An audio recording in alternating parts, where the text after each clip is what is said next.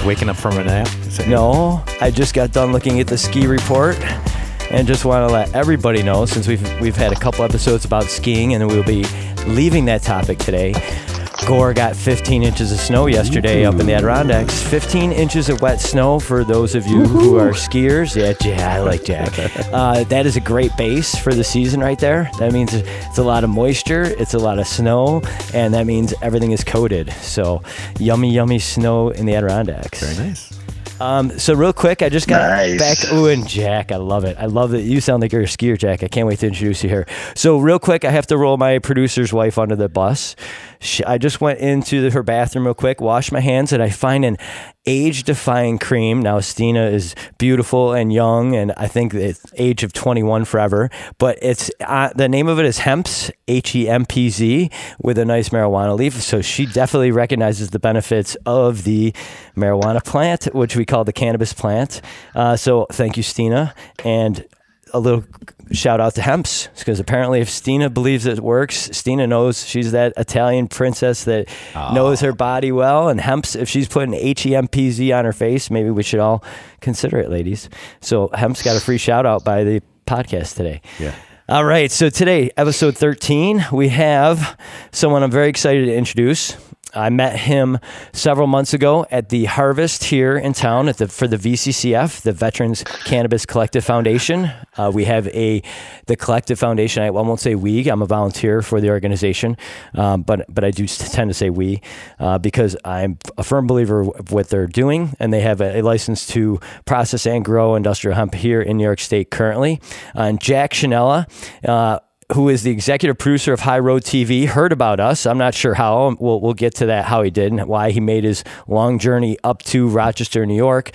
He did a nice little documentary on the day for us and posted on High Road TV, and it was great. I posted on my Facebook and my social medias, and I could not have been any happier of what he did for us. So I wanted to do the same for him, bring him on here so everybody can hear about that he is also the co-founder of Hemp for Heroes, which is a phenomenal organization that we're going to dig into. And Jack served as an Army Scout from 1990 to 1995. He served on the German border and the Gulf with the 11th Cavalry. He works with the veterans groups to help transition vets off opioids and pharmaceuticals to plant-based medicines. Jack Shanella, it is a pleasure to have you on the podcast today, sir. Nice. Great to be with you guys. Fantastic. You guys are fighting a good fight, getting good information out there. Oh, we are trying, sir. So there's so much about you. So Jack is one of those people, folks, that most people would hear about what he does every day, and they're like, how do you get it all done? How can you fit everything in? Just like they ask me a lot of times and a lot of my friends. But we just know when we're passionate about things, it doesn't feel like work. It feels like pleasure. And I'm sure that's how a lot of this is for you, right, Jack? Yeah, no doubt about it. If you're excited about doing stuff, if you're interested in the subject matter, if you want to learn about it, then it doesn't feel like work. It feels like play. Even if you're busy, and I'm an active person anyway. I can't really sit still. I'm always on the go. So I try and fill my life with as many things that I'm passionate about as possible. And cannabis is a big part of that. Yeah, and you just got back from a 13-hour drive, yeah. right? I just got back from the Southern U.S. Hemp Conference and Expo in Myrtle Beach, South Carolina. And South Carolina grew their first hemp crop this year. And I believe they had 40 farmers that grew maybe somewhere around 250 acres, and they're looking to double that next year, and then they'll open it up completely the year after. So it'll be wide open. And it was really interesting to see this community growing. We went to a hemp conference a couple of years ago, there'd be a handful of people there, mostly curiosity. Now it's the industry is really ready to hit the ground running, and you can see it. What is the status of the laws in South Carolina currently? Was it allowed for just hemp? There's no medical marijuana. There's no recreational. That's not even. I think medical might be in the works a little bit, but it's still the heart of the Bible Belt down there. And they actually had to move the conference from Myrtle Beach, the city itself, because they banned CBD. So they're fighting that fight still. Wow. So my dad lives south of Myrtle Beach. Uphill battle in some places. So we were in between Myrtle Beach and North Myrtle Beach, which is somehow a different town. I think it's like Arcadia Beach, and they let us in, and it was a great conference. It was really one of the better ones I've been to. So how did the conference go? Was it a bunch of people talking like hours at a time? Was it actually breakout sessions? How was this conference laid out? Well, they had keynote speakers, people like Doug Fine, Edgar Winters, who was one of the first and longest growing hemp growers in the country. He actually grew with his grandfather in the 30s and 40s before they outlawed it. He's an old timer, so he's got knowledge that a lot of people don't have. And then they'd have breakout sessions throughout the day, depending on what you wanted to learn about CBD or marketing or soil and a variety. It's actually kind of crazy because there's so much information you have to choose between, and it's tough, because you want to be able to get it all in, but you just can't. It's impossible to take it all in. So it's like there's always more to learn in this industry, and no matter how much you're trying to soak it up, there's just more and more and more to learn, Yeah, no, I feel like, and I'm such a virgin to all of this, so for me to have someone who has the knowledge base you have already and you're continuing to learn, I'm really excited to have this come through everybody else. So you went down there specifically for High Road TV. Is that why you made the journey down to South Carolina? Yeah, I went down to cover the event. They had an event in Albany, New York, the Eastern U.S. Hemp Conference, and I did a video for covering the conference, and they really liked it, so they invited me down. And I'm really interested in hemp. I think hemp has so much potential, and nobody talks about it. And cannabis gets, medical marijuana and stuff like that gets all the headlines, but hemp has the potential to be a big thing and long-term money for farmers and families and regular people.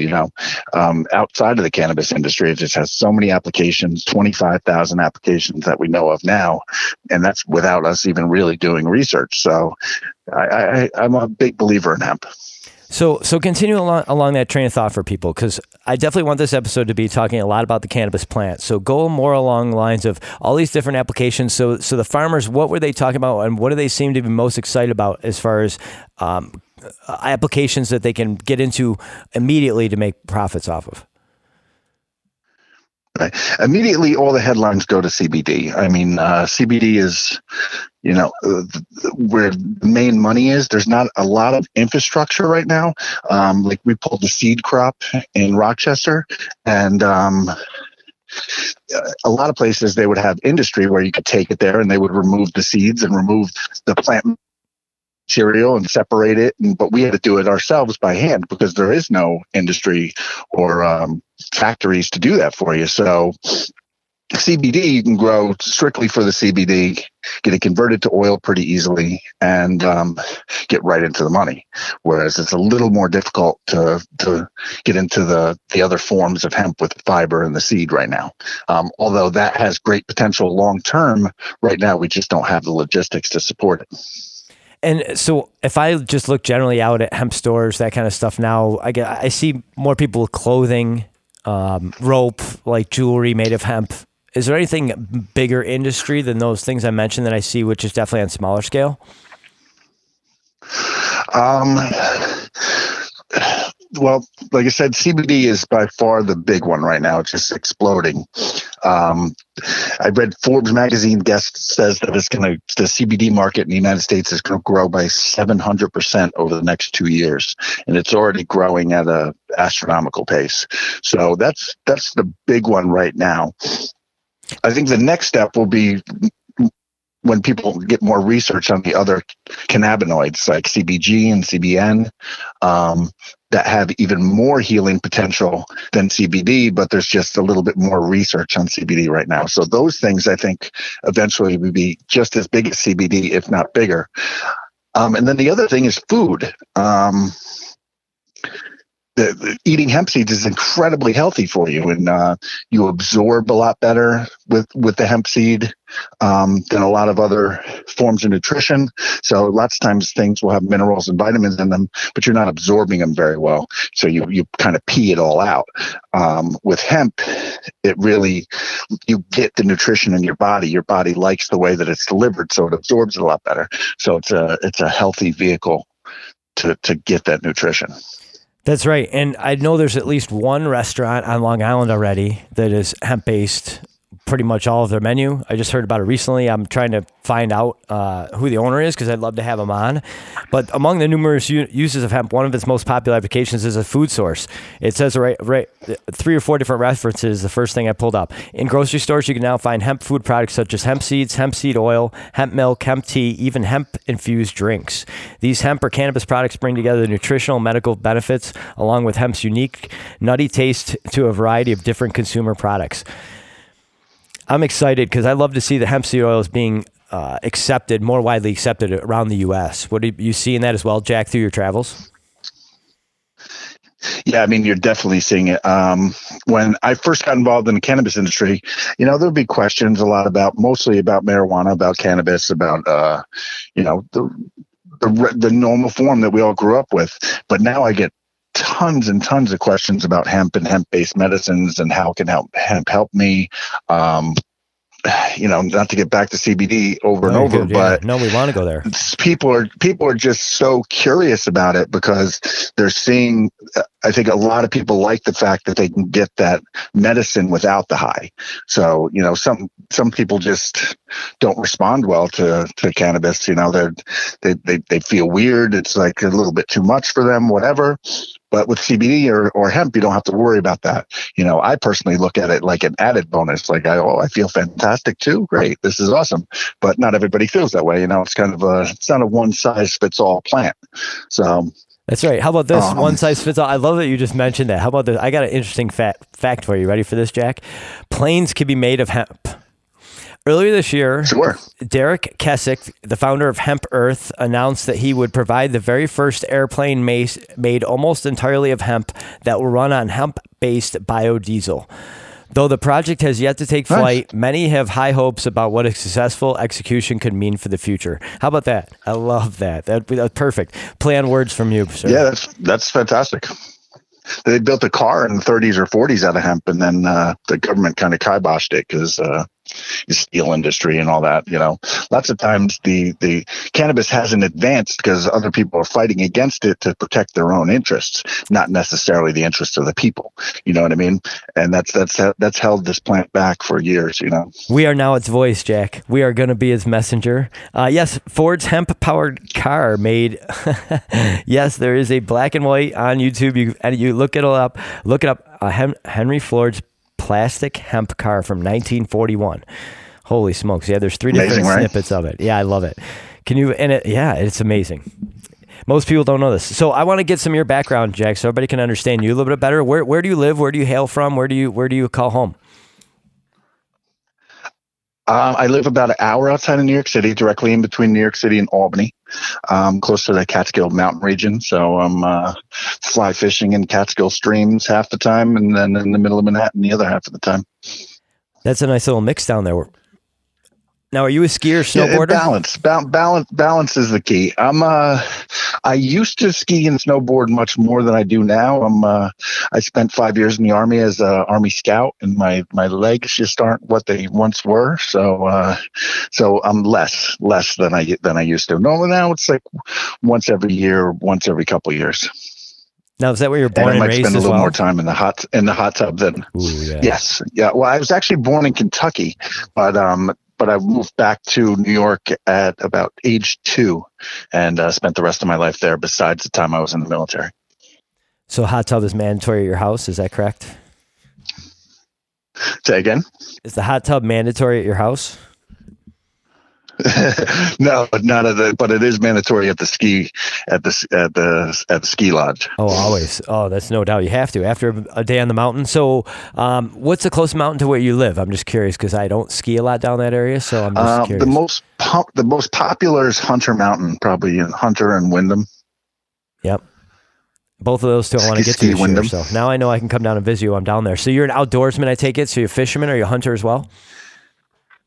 I used to hunt, but I'm not as much anymore. Now I spend most of my time fishing. You only have so much time, and to be effective at any of it, you have to put the time in, and I just don't have the time. So to pop into the woods once or twice a year without doing the proper research and setting everything up the way that it needs to be. I don't feel right about it. So, no, that's so I interesting. haven't been hunting as much lately. But you do hunt in one way because you hunt with your camera, right? Video camera is pretty much on you at all times. Is that right? Sure. Yeah. Yeah. I'm, hunting for a story here and there. And, I pursue things that I think are undercovered and things that I find interesting. And there's been a misinformation around cannabis. And I feel like, it needs to be presented in a factual way, and then we can fight the misinformation with information. So that's kind of what drew me to the cannabis industry, because so many lies surrounding this plant for the last 70, 80 years. And we have the facts on our side. So it's just a matter of presenting it in a way that people can understand. People can say, oh, this isn't a bad thing. This isn't scary. This is something that's okay. I don't have to hide my kids from it. I don't have to be afraid of it. And that's what we're trying to do. Amen. That's been my message here for 12 weeks that I'm slowly trying to put out there. 2 hours a week is let's take the stereotypes away and let's teach people the truth about this plant so they can decide for themselves to use it or not. Sure. Yeah. And I mean, there's a lot of stigma that's around the plant, and you got to break it down. Realize that regular people, mothers, fathers, daughters, grandparents, can consume cannabis, and that's okay. That doesn't make them bad people. That doesn't make them criminals. And it could make you a criminal in some state, but it shouldn't. It doesn't make you a bad person because you consume cannabis. And that's the message we need to get out there. And I'm a good person, and I consume cannabis. You said that you hunt for story. Have you been published anywhere? Have you written stuff that is out there? No. I've worked in national television for 20 over plus years, so the stuff is out there with that. And then as far as privately, I do some side work and for corporate video stuff like that. And the High Road TV is the venture as far as doing my own private stuff and putting it out there. Yeah. So national media, let's give your background a little bit. You said you were in the military from 1995, so you must have popped out right from there to do what you're doing now. Well, it was a little bit of a transition getting out of the service. Military life is a lot different than civilian life. So, a lot of people talk about how hard it is with PTSD and people who are dealing with pain and coming back from combat issues. But just the regular transition from the service is awkward. Trying to find your way in society again after operating in the military can be clumsy. So I bounced around a little bit and did a bunch of different jobs. And I had a friend who offered me a job at ABC Sports watching college football games and college basketball games. And I just write down the plays and tell everybody what were good plays and what weren't. And I worked my way. I loved it, and I worked my way up from there. So you work for CBS, NBC? I mean, one of the big affiliations? Yeah, CBS. Excellent. So you must be working production rooms. I mean, are you out on the street mostly? I'm just curious. I was in the media. I was a journalist for 15 years, so I'm always curious about this. I'm in a back room and editing suite, and they bring me the stories, and I build them together. So I don't really decide content or which stories will be told. I get a script and I build them together. And if in the rundown it says the story needs to be 1:30, but then once we build it, it's 2 minutes, then I'll decide what can stay and what goes to still keep the story intact with still telling it shorter. So I build it all together and do all the editing. That seems like a very rewarding job. Some days it is, and some days it's not. It's if you watch the news at all, then you can tell that sometimes it gets pretty old watching that stuff, and some days you feel like you're doing a valuable mission to inform society. So it's like any other job. But I love it. I got into news after 9/11. The year after 9/11, I felt like maybe my talents were being wasted in sports, and maybe I should try and do something that had more impact. So that's what moved me to news. So now you produce for the news now. So my question is, you have a very important gatekeeping role. And I have a feeling you understand that. Do you take that seriously day by day, or is that something in the grind that it can be lost?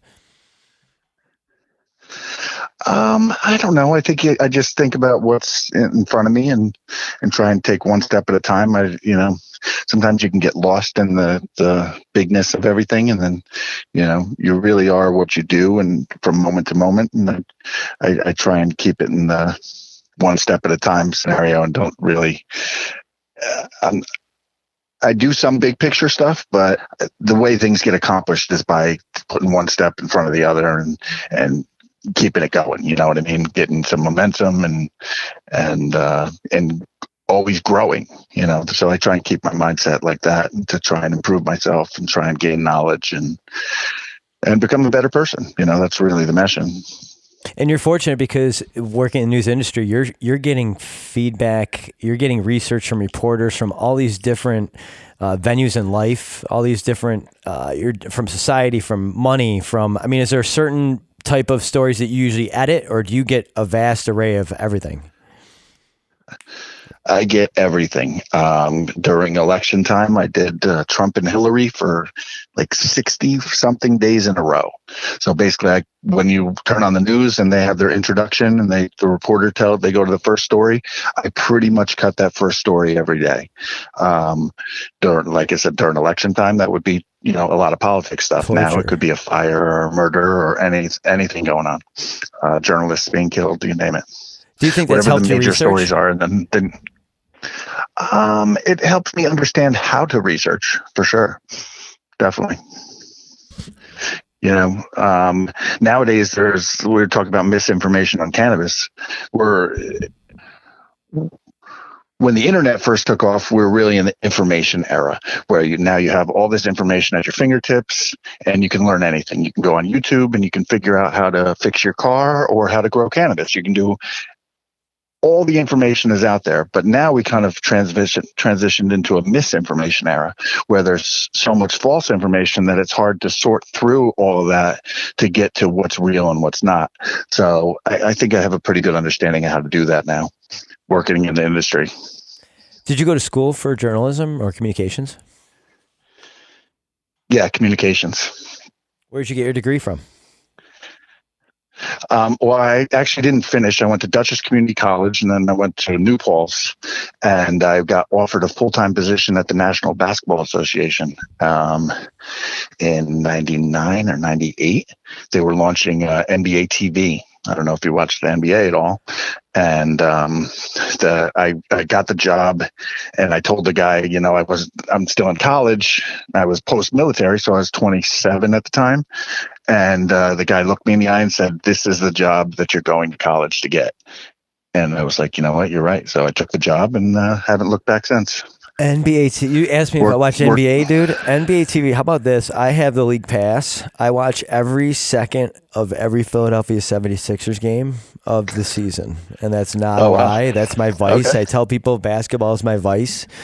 So yeah, all right, before we get off the subject, we'll get on plenty of other tangents here. Tell me a little bit about your time with NBA, please, just for me as a fandom, just so I can hear some cool stories.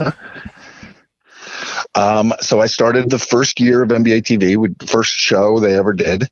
And for 6 years after that, through all the Kobe Shaq years and a couple Duncan Spurs championships. And it was an exciting time, would be down on the court for the All-Star game. And it was exciting. It was very hard to leave there because it was really my dream job. My father was a basketball coach, and I was very passionate about basketball my whole life. And being there at the NBA was just a dream come true. But like I said, I felt like I needed to continue to grow, continue to do more, and that's what led me to CBS. And sometimes I regret the choice, and other times I, know that I'm on the right path. You definitely are. But it was tough. It was tough to leave. The one thing, NBA TV got sold to Turner Broadcasting, and they moved it down to Georgia. So I would have had to move to Atlanta, which made the choice a little bit easier. So you did probably put together a lot of those highlight packages back with some of those phenomenal athletes then. Sure. Yeah, I used to work on NBA Action. If you ever watched that show on Fox, NBA Inside Stuff. So yeah, did a lot of feature stories on.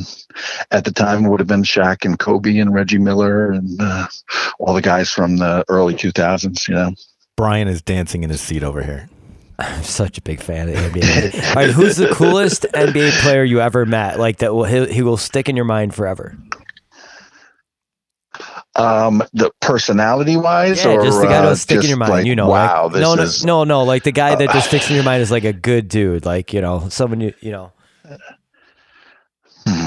Oh man, that's tough. As a good dude, yeah, none of them are good. Like personality wise, is that like true? I grew up with John Wallace here in Rochester, and it's I like really John tough Wallace. to narrow him down to one guy. Of course, as just being it's a good many. dude. I want to know like the guy that you'll think about like later in life. You'd be like, I'm glad I met him, or I'm glad I had a personal experience with him, kind of thing.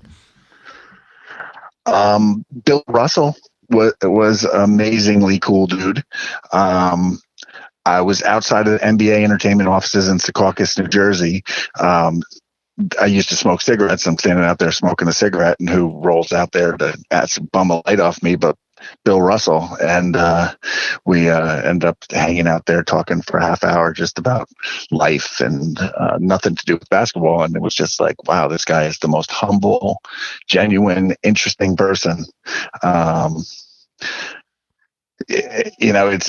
incredibly humbled by all these guys because I put them up on a pedestal for most of my life. So to be standing next to them ever was just a great experience. But a lot of the old time guys are real cool. At the NBA All-Star Game 2002, I believe it was 2003, I got to meet Michael Jordan, and that was incredible. He like standing 20 feet away from him, it's like he's a Jedi and everybody else is just a regular person. Like he's got the glow from like Bruce Leroy or something. You know, he's like, you can just feel his energy from a distance. So it was a great experience, no doubt. My daughter's named after him. Wow. Her name is Jordan. That's awesome. I have a daughter. It's not spelled the same way, but I have a daughter named Jordan as well. Oh, see, more connections than we even know. How many kids do you have, Jack? Three, 2 daughters and a son. My baby is 16 years old, so I can see a little freedom light at the end of the tunnel, you know? Yeah, a few more high school sports seasons left, and then you're pretty much on your own, right? Yeah, pretty much. My son is a junior, but he's working on an accelerated schedule so that he can graduate a year early right now. So, So this will be it for me. Yeah, pretty exciting. Which it's amazing to me to watch my kids progress and do so well, because when I was in school, I was looking out the window. I couldn't sit still. I wanted to be on the playground. I wanted to be chasing girls. School just didn't fit for me, but my kids have done well in school. So, you know, I'm lucky they look like me, because I would be wondering if they were mine, but yeah, our kids grew up well, in spite of us, not because of us, right? Like they're way better than us. They are better than us. I don't know if it's in spite of us or not, but they're give me a little bit of hope for the future, for sure. No doubt. In a world full of craziness. And you and I educating our kids and being open and honest communication, because I have a feeling you are the same with your kids. Explain to me a little bit how you've talked to cannabis with your kids growing up. When they were younger, we didn't really discuss it. As small children, they you know, we didn't have to have the conversation. As they get older, kids realize, you know, the cannabis has a strong aroma, and the cannabis I smoke has an extra strong aroma. So you know, at a certain point you have to have the conversation. And you know, it's not hard to have, because you've met me and talked to me. I'm a straightforward guy. And if I smoke a joint, I'm the same person right after it as I was before it. So it's not like I turn into Cheech and Chong or something, and then I have to explain my behavior. I'm the exact same person, regardless of cannabis or not, you know? And then our family kind of transitioned to having the conversation. My son deals with fibromyalgia, so he's always had pain, like joint pain, back pain, just gets out of bed and is always achy and pain. And we struggled to try and work with it, but it was manageable, but it was an issue. Then he got Lyme's disease and it became unmanageable. Oh, wow. So we took him to a million different doctors trying to figure out how we could help him. And as a shot in the dark, we tried CBD, like, well, maybe it'll help. And it did. It made a big difference. And that's really how the conversation started with him. My older daughter probably didn't really talk too much about cannabis until high school. You kind of, each kid is different. Dealing as a parent, there's not like a universal parenting manual where you like, if this happens, do this. Like each kid is different, and you deal with them in an individual way. But I'm an open and honest person. I have a hard time lying at all about anything. So if somebody asks me a question, I'm going to tell them straight up what I believe to be the truth. I love your philosophy. And I'm not ashamed. I don't do anything that I'm ashamed of. So why would I lie about it? Yeah. If you have to lie about something, you shouldn't be doing it. That's kind of the way. So I agree. So if you're ashamed of doing it or you're not proud of it, then yeah, don't do it in the first place. And I always felt like I was comfortable with cannabis. So I told my kids, but you're right. I love that you made a very valid point that I want to make sure people listen to. Each child is different, how you bring them into this road of learning about cannabis as we all learn it together ourselves. Because obviously Jack and I are both learning, growing with this through the years. And when did you get introduced into hemp as far as before the military, after the military? How did you get so ingrained now with the High Road TV and everything else? I want to kind of get with that with you a little bit, Jack. Well, I was always interested in the industry. Cannabis has been a part of my life since I was younger. And I've always felt like there was so much misinformation. And then it's like, how could I fit in? You start seeing these states legalize and you see the emerging industry and you try and say, well, is it possible that I could fit into that? And then High Road TV seemed like a natural transition for me because I had the skills in video production and television. And there seemed to be a need there because there's just not a lot of video production. So that felt like my natural end to, at the very least, learn about the industry, which is, it's funny in New York, to be an expert in cannabis, some guy in your town might know more than everybody else. But when you go out to California, we don't, they have it to a whole nother level out there.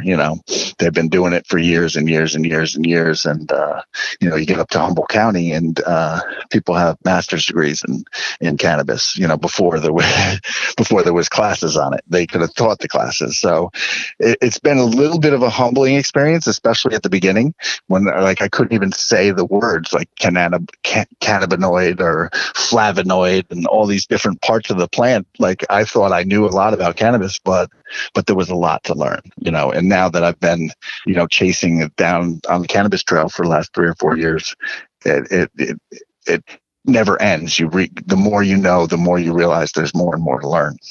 I mean, information keeps evolving and pouring in, and there's new research, and it never ends. So it's great.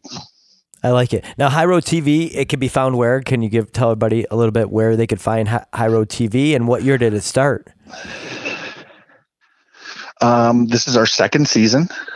We shot 3 years ago and pitched a pilot, and we had some interest, but I would have had to give away a large portion of the concept to production houses. So I didn't really want to do that. I wanted to have the control of the idea and be able to do the stories I wanted to do. So after that year, we launched online with Facebook and YouTube, and this is towards the end of our second season now. So it's been a good response. It's been a little challenging on YouTube and Facebook because they really suppress cannabis material. And once you get to a certain point, lots of times they'll kill your page, or, Instagram has been killing pages left and right. So it's tough even in the legal market, or it's like somebody like me who's not selling cannabis, or I don't have a cannabis store. I don't grow cannabis.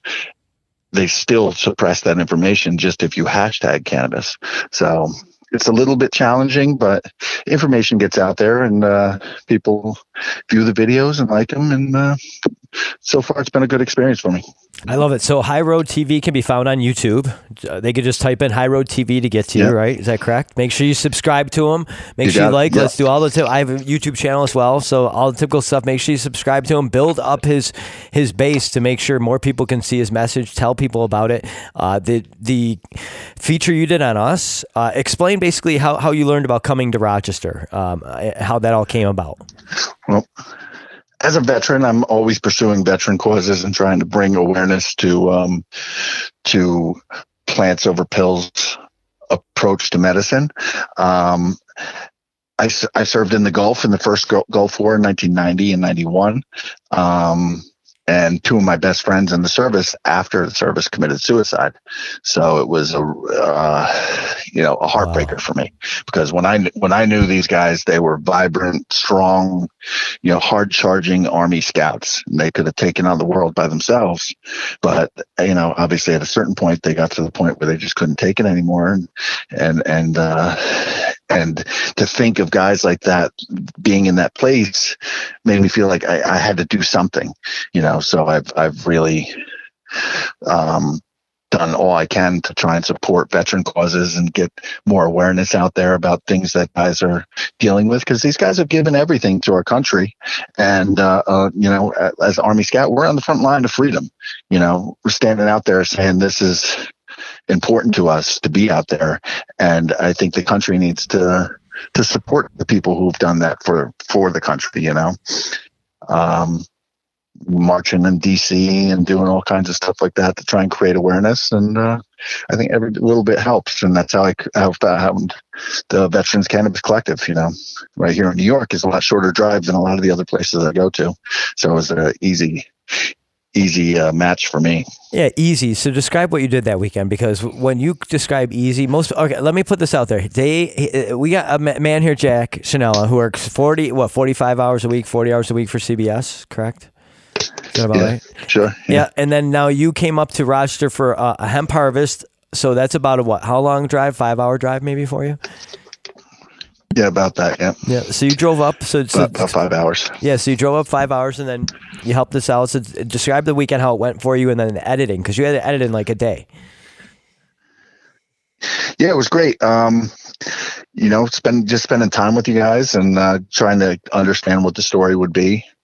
And I think that's the most important part, is trying to get the message across of what people are trying to do there,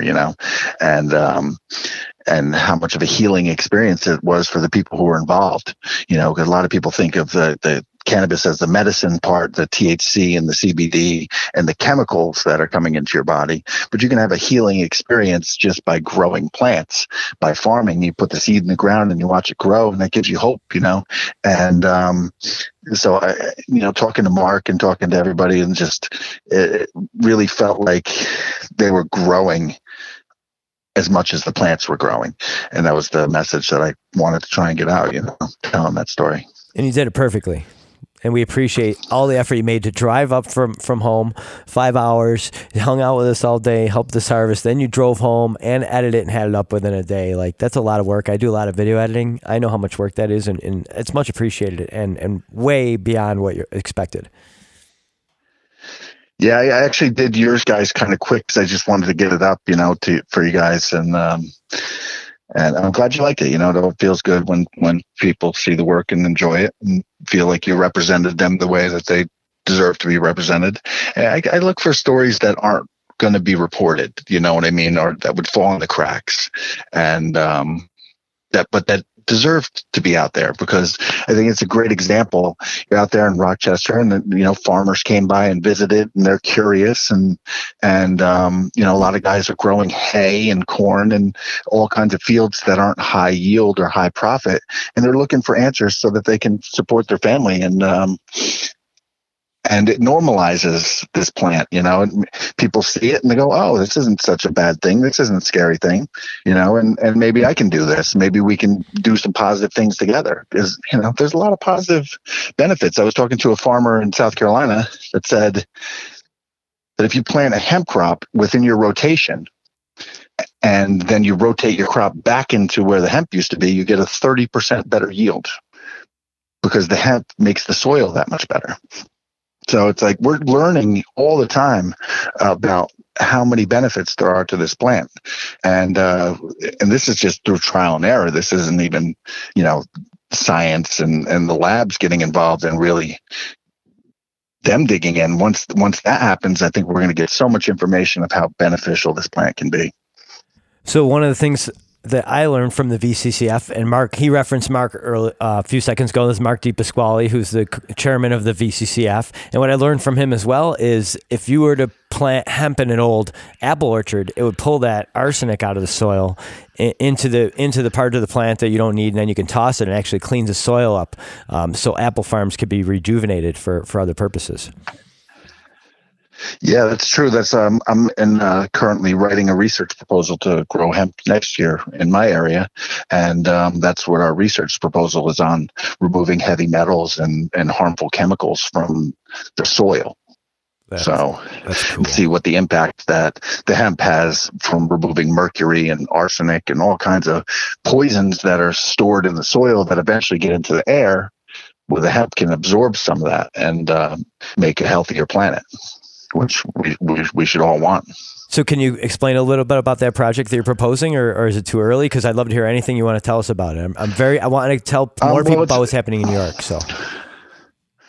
Well, it's right now it's a research proposal, so we'll figure it out. We'll measure the levels in the soil, and then we'll plant the crop, and then after the end of the year, we'll measure the levels in the soil again and see if how much got absorbed. If if there's less carbon in the soil, which is a big deal right now, if we can reduce carbon emissions. I don't know if you're familiar with one of the big problems with the ice caps melting is that there's a lot of carbon stored in the ice and stored in the ground underneath the ice. So the being able to plant hemp in these type of areas could absorb a lot of that stuff and really slow down greenhouse gases. So, a lot of the discussion about global warming is it man-made caused or is it not man-caused? Well, a lot of it is natural, but we can still do something to prevent it or help the planet still. And hemp is definitely one of them.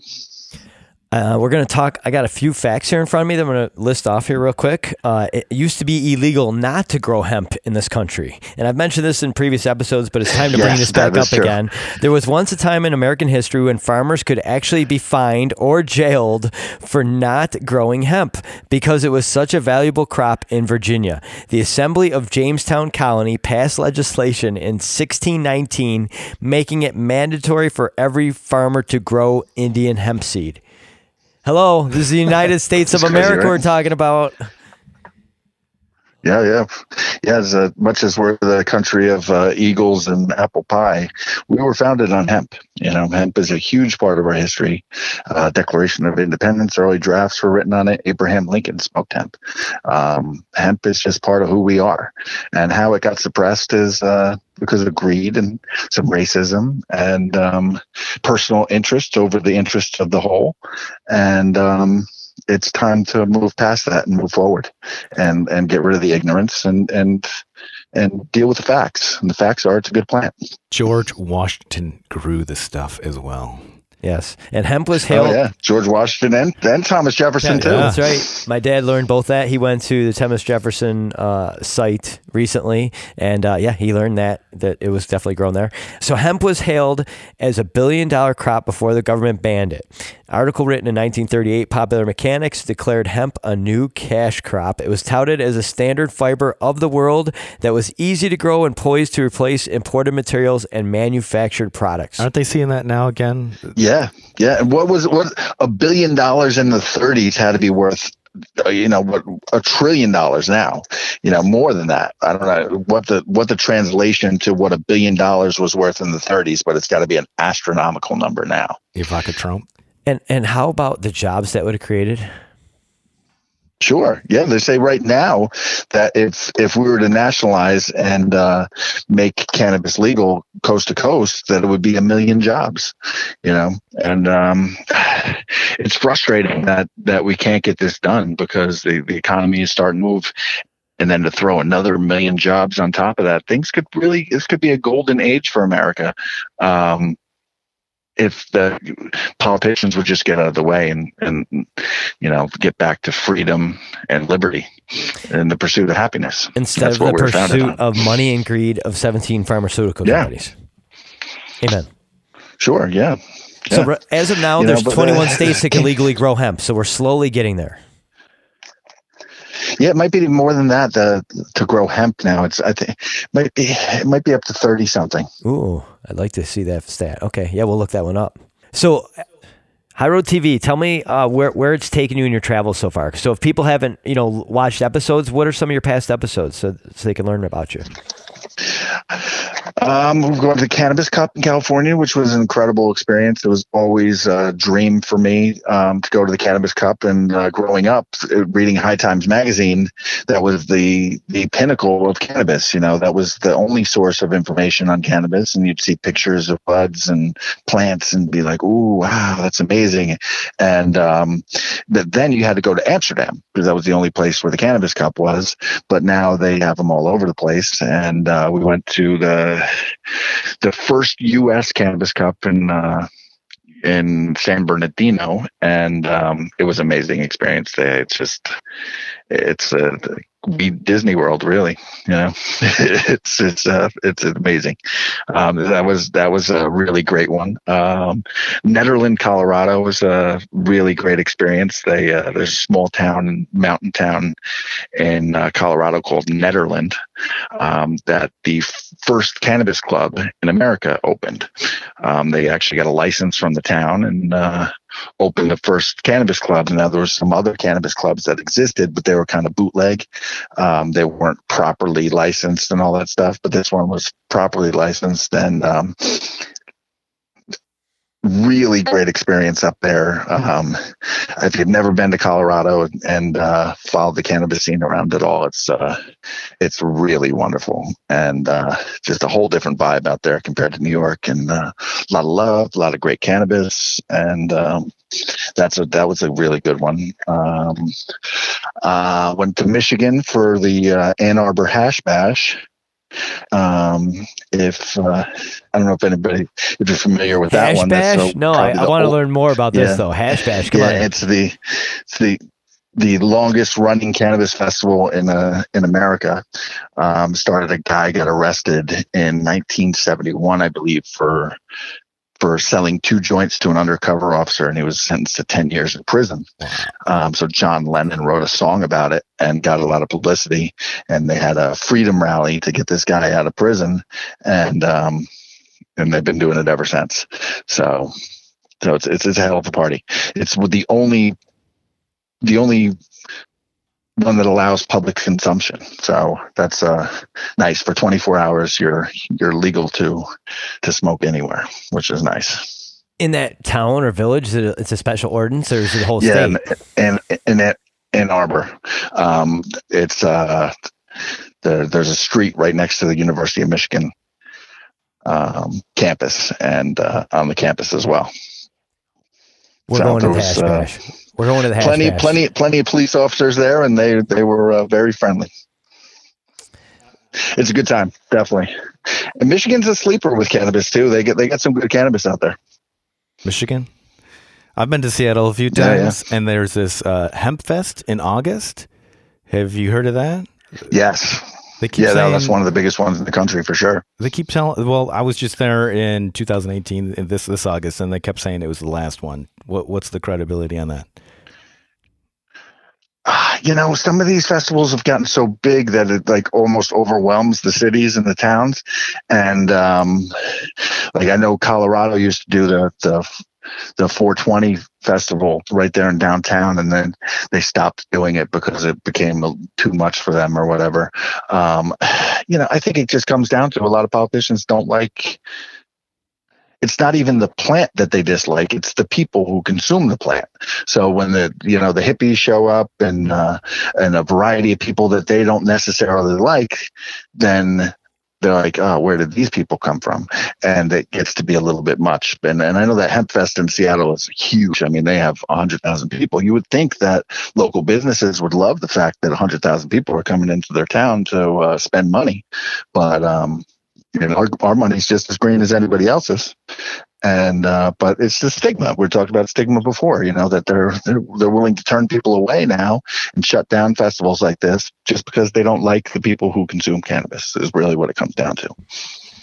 But yet, if you go to a fish show and talk to a supervisor in the concession stands at, let's say, Denver, Colorado, at Dick's Stadium out there, which I actually did when I was there for Labor Day, and I went up and my friend and I said to the concession stand supervisor, do you guys like it when Fish is in town, which traditionally is a heavy cannabis use audience, hippies, and sure. The concession stand staff in unison, like 30 of them, said it's our favorite weekend of the year because there's no fights, there's nobody pushing, there's nobody so the stigma is really a bunch of nonsense. It's misinformation, bullshit. It's just, you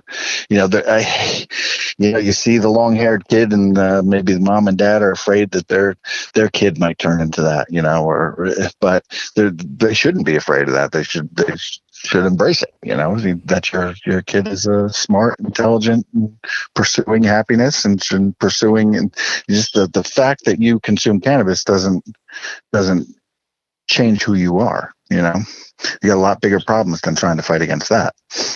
Yeah. And how many people are excessive cannabis users that you have to worry about them going to AA meetings, or they have to do all this other nonsense about drug related issues like opioids, like nicotine, like other things that you can consume legally that don't have these stereotypes yet. Cannabis doesn't have a lot of negative effects, but yet it's the one with the worst connotations out there. It drives me nuts. It's true. It's bizarre. And, we've seen so many people, especially recently, that are successful and are known cannabis consumers, Olympic athletes that are winning gold medals. And it's time to put the stigma aside and just say that, it's not, I'm not going to judge you because you use a plant. And like you said, people can drink a bottle of Jack Daniels and smoke 2 packs of cigarettes and nobody blinks an eye. But if I got some weed in my pocket that smells a little bit too strong, people will be like, ooh, they're all offended. But come on, it's time for everybody to get over it. It's getting better. So you travel across the country about the cannabis plant for work. So a couple questions I want to ask you to get your perspective on things. First of all, what is the thing you've learned that you were surprised to learn through all your travels with High Road? The most surprising thing is the community and how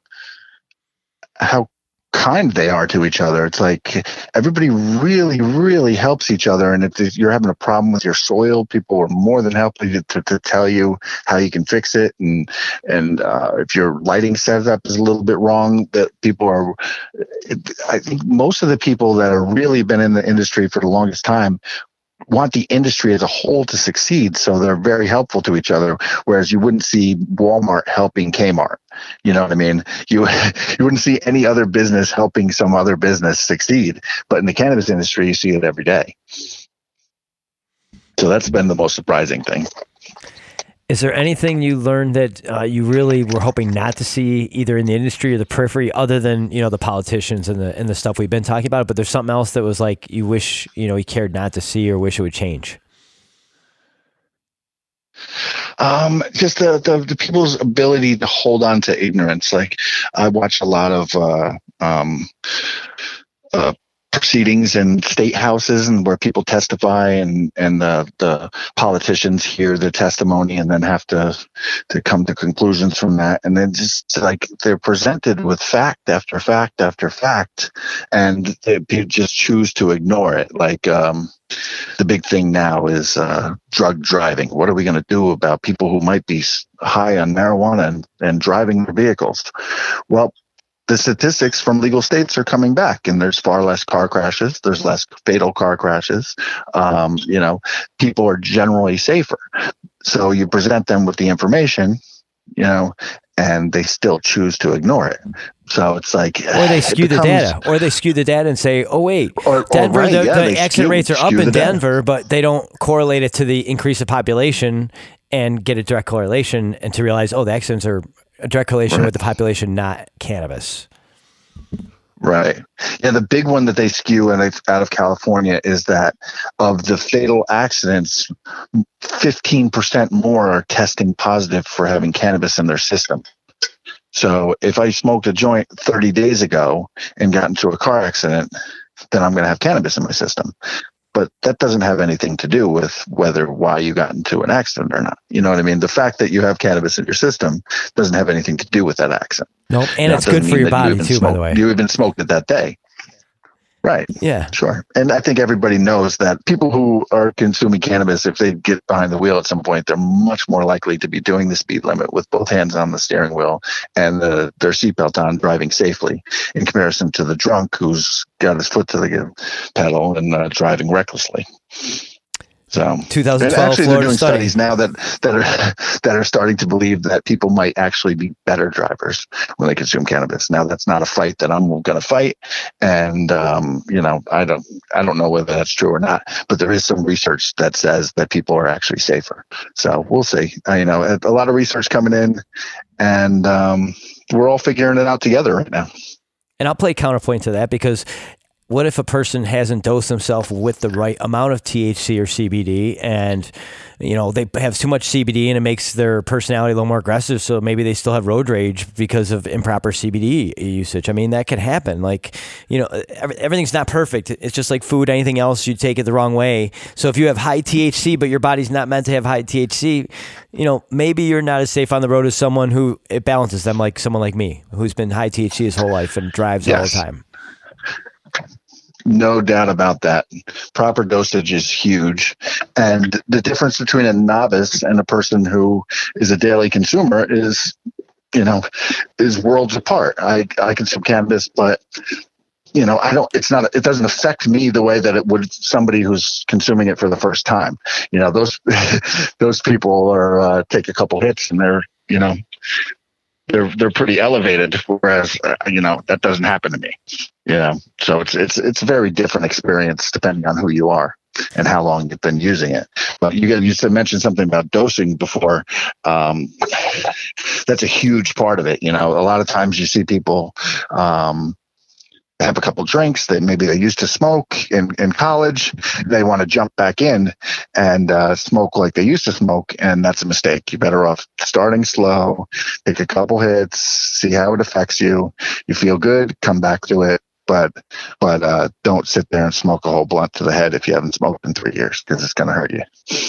During my travels talking about the podcast and cannabis in general, it's a common theme that people will say, I like to smoke, but it makes me feel too anxious or too high. And I immediately go to those people like, that's because when we were in college, all we had was whatever buzz we were given. It could be a sativa, it could have been a hybrid, could have been indica, could have been high THC. More than likely it was higher THC back then because nobody wanted low THC. But now our bodies are different, so maybe lower THC would be better than them with a little CBD because it would offset or balance them much better. And I think that's part of what you're delivering through your Hemp for Heroes campaign as well. I know we haven't even touched on this yet, but I want to talk about the Hemp for Heroes. I wanted to leave a lot of time for you to tell us about it, how it started, and I think you're a co-founder. Sure. Is that correct? Yeah. Like I said, I told you about my couple friends who had committed suicide afterwards, and I started to try and learn about cannabis, and I started meeting more people who were suffering from anxiety and treating it with CBD, and people who were experiencing pain and treating it with CBD. And I don't know if you know, but the combination of benzos and Xanax and painkillers is a dangerous cocktail. And the VA prescribes pills like candy to these guys, and lots of people are just over medicated. And it seemed like CBD is something that a lot of people are having success with, and that's how I got involved with Hemp for Heroes. So we're going to grow CBD hemp and donate it to veterans and first responders. And that's going to be here in New York State, is that correct? Yeah, correct. In New York State, and to any veterans that we can ship to their state. Unbelievable. So tell us a little bit about how people can find you, what the website is. Give me as much information as you can to pass this on. You can find me on High Road TV and on Facebook. You can private message me there. You can on Instagram, High Road _TV, or YouTube, and you can message me at any of those places. Now, Hemp for Heroes, do you have a website for that? Well, we're still doing our research proposal, and we're hoping to plant in the spring. So we're in the final phases right now. So hopefully within the next month or so, we'll have a website up, but there's like so much to do. I'm in negotiations with seeds and you name it. So it's like my plate is pretty full with making the operation run and picking a cultivar and getting everything in place more than trying to promote it, because giving away the CBD is the easy part. You know what I mean? It's like, yeah. There's plenty of people who are in need, and I'm trying to keep it as simple as possible and not get swamped in all this crazy stuff and just stay on mission. And what the mission is to get a good crop, to get some good medicine and help some good people. And the good thing, we don't really not thinking about profitability and business and all that type of stuff. We're thinking about helping people, which makes it a lot easier. When you take all that corporate stuff out of it and get back to the human side of the experience, it's a lot more rewarding. That's why I wanted to do this. Can you share with us a successful story without giving out any names that really inspired you, really brought you to find amazement in all this? When you were helping someone? The most recent story I just did a story out in Fulton, New York. Former Apache crew chief, Sarah Stunoff. I don't know if you know her.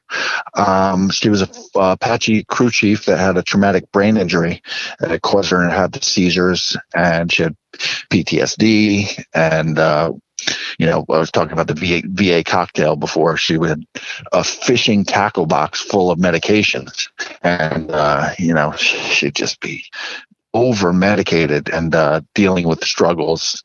And she attempted suicide twice unsuccessfully, thank God, and decided that there's got to be a better way. And her cousin Mark DePasquale recommended that she try and pursue cannabis maybe, and she gave it a shot, and it changed her life. And now she's opening a veterans retreat and the first New York State all hydroponic hemp farm.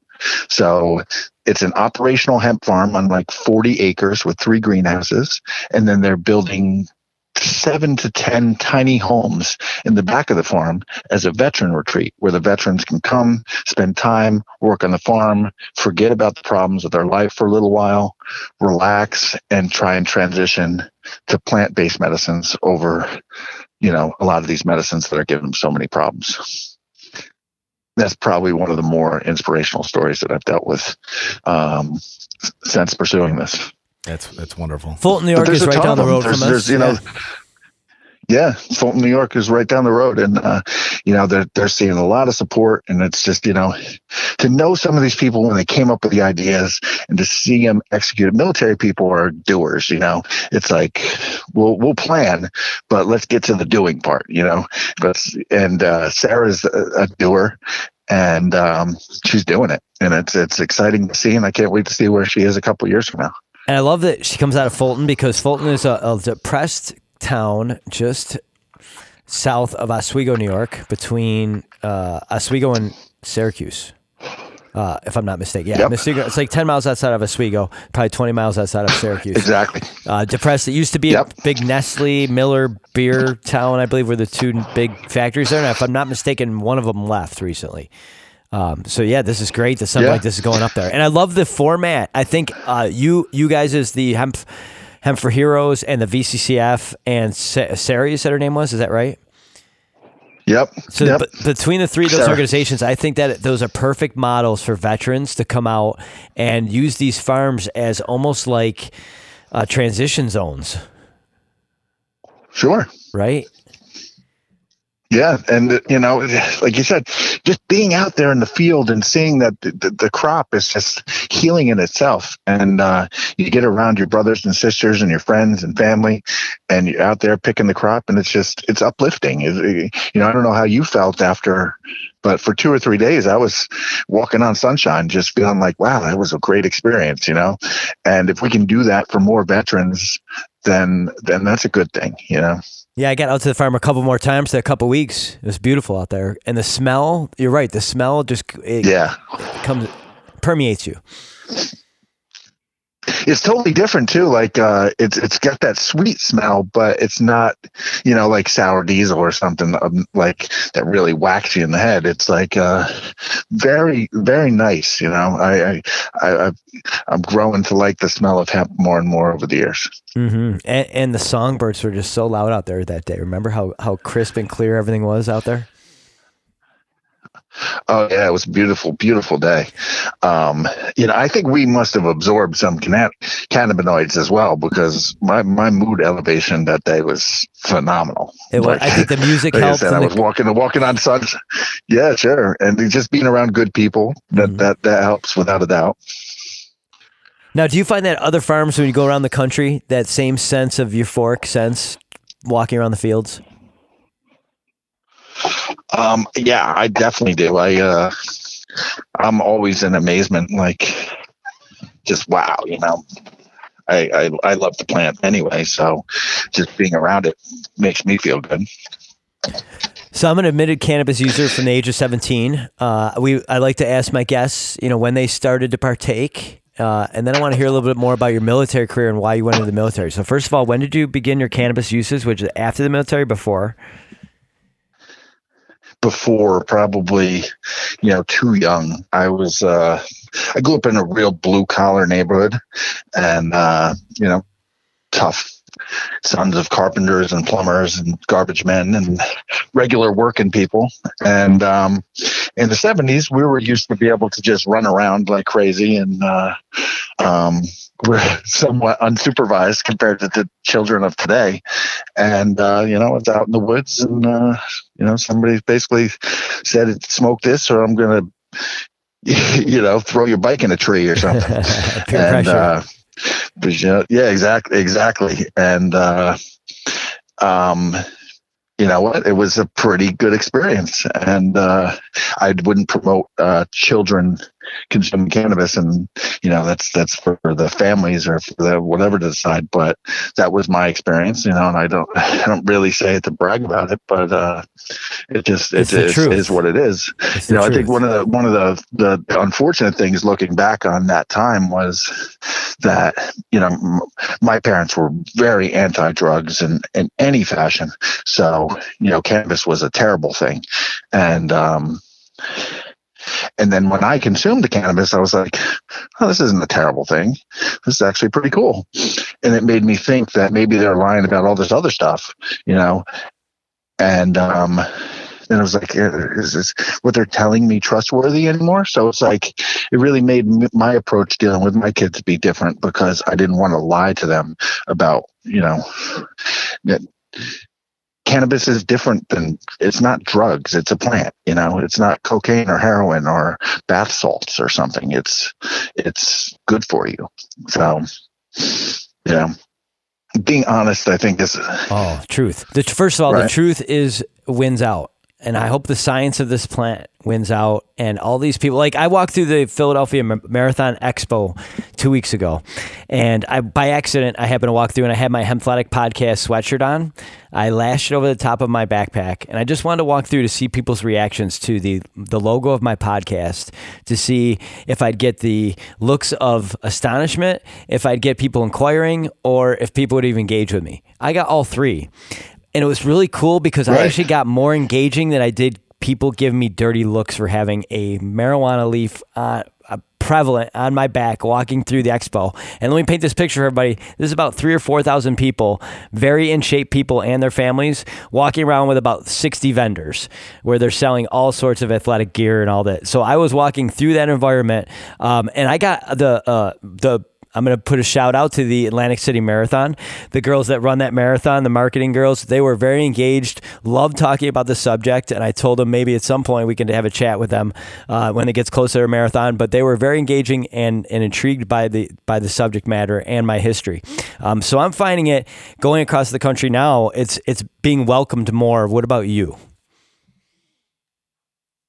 Definitely, without a doubt. And then and experiences like that are only help to break down the stereotype of the lazy stoner and the guy who's sitting on the couch watching Cheech and Chong movies doing bong hits, because my experience is the exact opposite. It's people like you who are running marathons and hiking and, you know, doing all kinds of adventure sports, and, you know, people who are filled with life and, you know, vibrant and exciting people. And, you know, we've been portrayed as something else, and it's just not reality. You know, sure, there's a 1% that's that, but that doesn't represent the whole. You know, there's no question that we have more to offer than just Cheech and Chong, which I love Cheech and Chong movies, but it's just not representative of who we are. You've mentioned it 3 times now. I need to go home and watch Up in Smoke now. It's been so long since I watched that movie. Yeah. I watched it with my son, I think, when he was 15 or 16. Dude, he had a weird look. Where's my car is like not who we are. You know, you're running marathons and people are looking at like the dude where my car is the representation of who you are. It's just ridiculous. Horrible movie. That movie rocked. Yeah, it's terrible. Wait a minute. Is there anything better than a vehicle smoking of marijuana going down and getting all the cops high behind it? Come on, there's nothing bad about that. Well, yeah, no, Up in Smoke is classic. I mean, that's cinematic genius right there. I love it. Hey, so one of the things you mentioned or that we talked about a little bit is that you went into the military. So was that right after high school that you went into the military? And why an Army Scout? I'm very intrigued by that. You know, I had taken my ASVAB, which is a test to see what you could qualify, and I did well, and I could have done anything in the service. And my parents wanted me to go military intelligence, and other people wanted me to go into medical fields and whatnot. And the Army showed me a real cool, kick-ass video of Army Scouts going to the woods, doing all kinds of cool stuff. And I was just like, man, that's for me. And it was a great experience. I wanted to be down there. I wanted to be boots on the ground. I wanted to be in the mix, and I was drawn to it. There's no doubt about it. What kind of things did you do as a scout? Everything. Land navigation is huge. Obviously, you need to know where you are if you're going to tell other people where the enemy is. Basically, a scout goes out in front of everybody, and you try and find the enemy without engaging them. So I'll be hiding in the bush saying they're over there, and somebody else will come through with a Apache helicopter or something like that and take care of business. So you didn't have much that you did on the German border, right? I mean, you said on the German border from 1995. So was that the wall coming down then? I mean, was there any active engagement at that point? Well, it was like a soft wall at that point, and then it opened up at the end of 90. The border actually came down, and I believe in November of 90. I can't remember the exact date.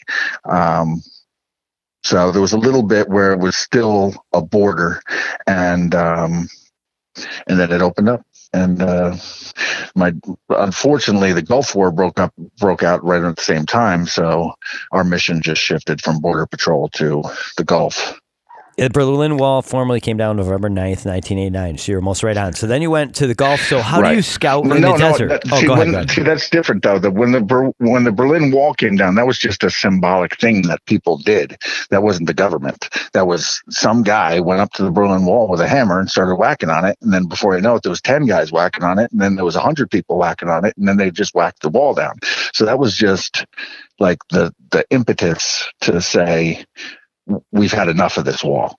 And then a year later was when they opened the border for good. So at that point, when the wall came down that you're talking about, people couldn't cross then. That was like that when the wall came down, the people that were right there, they hugged and they had a great time, but they had to go back home and they weren't allowed to go back and forth. Not until a year later were they allowed to go back and forth. June 13th, 1990. Okay. Yeah. There you go. That looks like the date. Crazy. That's an awesome story. I love it. So now, how are you a scout in the desert? Like, there's shrubs out there. I've been in the Mojave Desert. There's not much things to hide as a scout. This is why I'm asking you about being a scout in the desert. Like, there's a reason why my questioning wasn't as crazy as people might think. Okay. Scouting in the desert wasn't the same as scouting in Germany. In Germany, I'd get a ride by a helicopter or an armored vehicle. They would drop me off, and then I would go up and do forward recon. In the Gulf, you're more either in a helicopter or in a Bradley, and they would set up forward observation points, and you would get out in front and you just look, basically, see if anybody's coming and see what you can see. Then they'd tell you to move up to some other point. You'd sneak up there as sneaky as you could in a giant armored vehicle and sit there and see what you could see. But a lot of stuff during the war was just sit and wait and observe, and then eventually it was a full-on attack for a week or whatever, less than that, and then it was over. So I was a little lucky to be in the first one and not the one that lasted so long. So many of my friends that stayed in the service after I got out did 8 deployments, 10 deployments, 6, 7 deployments, and took a toll on a lot of guys. I can imagine. Now, my son-in-law just returned from deployment. He was over in Iraq and Kuwait, and he's a JTAC, so he called in. We spoke about strikes. that. Yeah, so he's back safely now. Yeah, so he's back. He got back just before Halloween. No more deployments that we know of. Okay. But he is going in for officer school to be a pilot, so who knows if he might be deployed eventually again. Oh, wow. But as of now, no more deployments. God bless. That's awesome. Yeah, that's what he's looking at. Good for him. So what did you learn a lot about survival skills as a scout? Like, I know all the things he was trained on. He was trained on jumping out of a plane, the laser technology, the Humvees. Like, he got trained on everything because he's a frontline guy. So I have a feeling you got trained in a lot of really cool stuff to be a scout, right? Like paratrooper, like you must have been certified a lot of certifications. Yeah, I didn't go paratrooper, but we did some rappelling out of the helicopters, air assault. I went to escape and evasion school, which is called SEER school. Basically, you get captured and you have to break out and try and figure your way out of there somehow. And we, as a scout, we were training every day on either weapons or you name it. So it was a good experience. You get left out there by yourself. They would drop me off at an observation point or tell me to go to an observation point, and they might not see me for 5 days. I'll just be sitting there, and sometimes in Germany and 10 degrees or 10 below, and you have to know how to survive or you're in trouble because there's nobody coming to help you. Did you have good survival instincts from growing up? Like, I didn't have a lot of camping experience. If I had gone to the military right away, it would have been a really learning experience for me. Did you have any hunting, fishing experience before you went to the military? Yeah, I was definitely an outdoors person as a whole growing up my whole life. Me and my friends woke up in the morning and we'd jump on our bikes and we were all over neighborhoods and we were always camping and fishing and playing ball and competing against each other. And the military kind of has that same type of competition atmosphere all the time. So I fit right in, definitely. It was a natural transition for me. I was not a square peg in the military hole for sure. It's like, oh, this is we get to blow stuff up all the time. This is a lot of fun. You fit. I didn't have a lot of experience blowing stuff up besides firecrackers and M80s and stuff, but we did plenty of that stuff. So I was always excited by. Did you call in the strikes or did you? Right, that's what you did. You called them in. Yeah. Yeah, my hearing is terrible. So if I had to ask you to repeat yourself a few times, it's because I was on the ground calling in those strikes that your son was probably receiving, and those explosions are pretty loud when you're, fairly close to them. That's crazy. So did you have radios? What kind of radios did you have then? Do you remember? Yeah, like the worst, pre-Vietnam era radios that nobody can understand what anybody's saying half the time, and you're trying to call on a fire mission that if they get one coordinate wrong, and then bombs the size of Volkswagens are going to land on your head. But that was the reality, and somehow everything worked out. I'm still standing. Well, luckily we have Harris Radios now, which is based here in Rochester, New York, and they're one of the biggest producers of military radios. So luckily now we have very good radio technology out there for our boys. And my son-in-law commends we've come a long way since 1990. From 1990 till now, the communications industry has transformed in ways that are, hard to explain to people that didn't experience it. So, I mean, now our cell phones are, more powerful than the computers that sent astronauts to the moon. So we've transformed the communications industry in a big way since 1990. It drives me nuts though, because it feels like in 1990 you shouldn't have had that antiquated radio equipment in 1990. Like we had cell phones coming out very shortly after. I would have thought that the military would have been a little bit ahead of the game on that, but I mean, I guess it's hard to have that much equipment out there for that many people, but. Yeah, I think if you're a Navy SEAL or if you're Special Forces or something, you got some real cool stuff. But as a regular soldier, you they got old stuff. And I had a 45 that could have been around in World War II. You shake it side to side and it'd be jingling. But as long as it kept shooting right, then the military would keep using it. That's right. Repurpose. Hey, so one of the things that exactly. I love it. So one of the things you do is you work with Veterans Group to help transition vets off opioids and pharmaceuticals to plant-based medicine. So last week we had an episode with Katrina Lee, who is going to be going across the country to talk about the bridge and trying to help people with getting off of opioids. So you also are doing that. So please tell me how you do that, how people can reach you, or what you offer as advice to people. Get involved with other veteran groups, create a support system. You can't do it on your own. Nobody's going to kick opioids on their own in their room by themselves, like in the image of, somebody sweating it out and just going cold turkey. You need a support system, and you need a plan. It's not something that you can do on your own. Number one, and you gotta want to help yourself. If people get to the point where you're just sick and tired of being sick and tired, and that's people can help, but you gotta want it, and that's the most important thing. Why are cannabinoids better than opioids? Well, I think there is a place for opioids. I mean, if you get a surgery or you get something major, there's a time and place for everything. But in the long term, they're very destructive. They're very hard on your body, hard on your liver, hard on your organs, and as we know, they're incredibly addictive. And then the final piece of the puzzle to opioids is it affects your heart and your breathing. And that's why so many people die, is that your brain stops sending the message to your lungs and your heart to stop pumping, and you just stop. And that doesn't happen with cannabis. There's never been a death attributed to cannabis use. So in all this time of people trying to demonize this plant, if there was ever any stories like that, we would know about them, and there aren't. There's just no attributed deaths in the history of cannabis use to cannabis. No matter somebody who ate 1,000 milligram edible, say, you would say, "Ooh, maybe that would kill you," but no, it won't. 8 hours later or whatever, when you come down, you're going to be fine. You might be a little freaked out, but you will be a little freaked out, but it's not going to kill you. Another reason, people know cannabis stays in your system for a long time.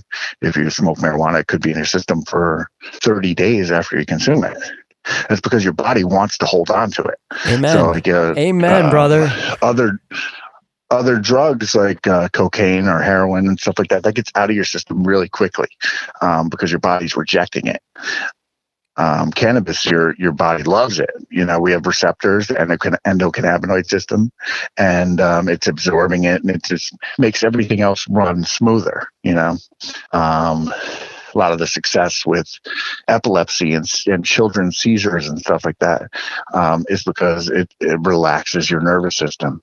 It's like your nerve endings are getting these signals saying pain, pain, pain. It's like, the cannabis kind of says, no, it's not so bad, relax.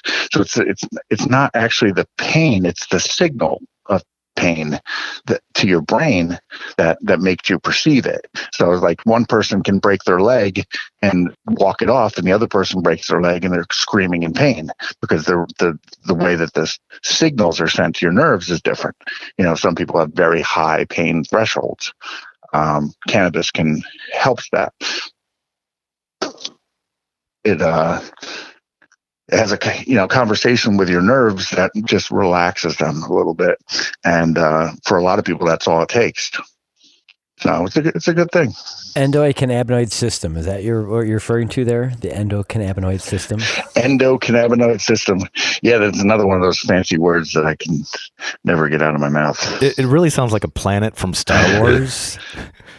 Yeah, we're going to the endocannabinoid system. It is so refreshing to hear you. Yeah, on several occasions you've mentioned that you can't say all the words correctly. I feel so much better now that even doing a podcast about this plant and about exercise, and I can't say it right. I feel like an idiot sometimes, but I'm not the only one. And you're in the industry of television. It feels so much better. You make me feel better. Thank you for that. Yeah, well, there's a lot of them are. That's a mouthful. Freaking endocannabinoid system. Really, you couldn't come up with something easier? Jeez. Well, I like CBD as an acronym for cannabinoids, or I can't even say it. Cannabinoid. Phenomena. Yeah, cannabinol. Yeah. Right.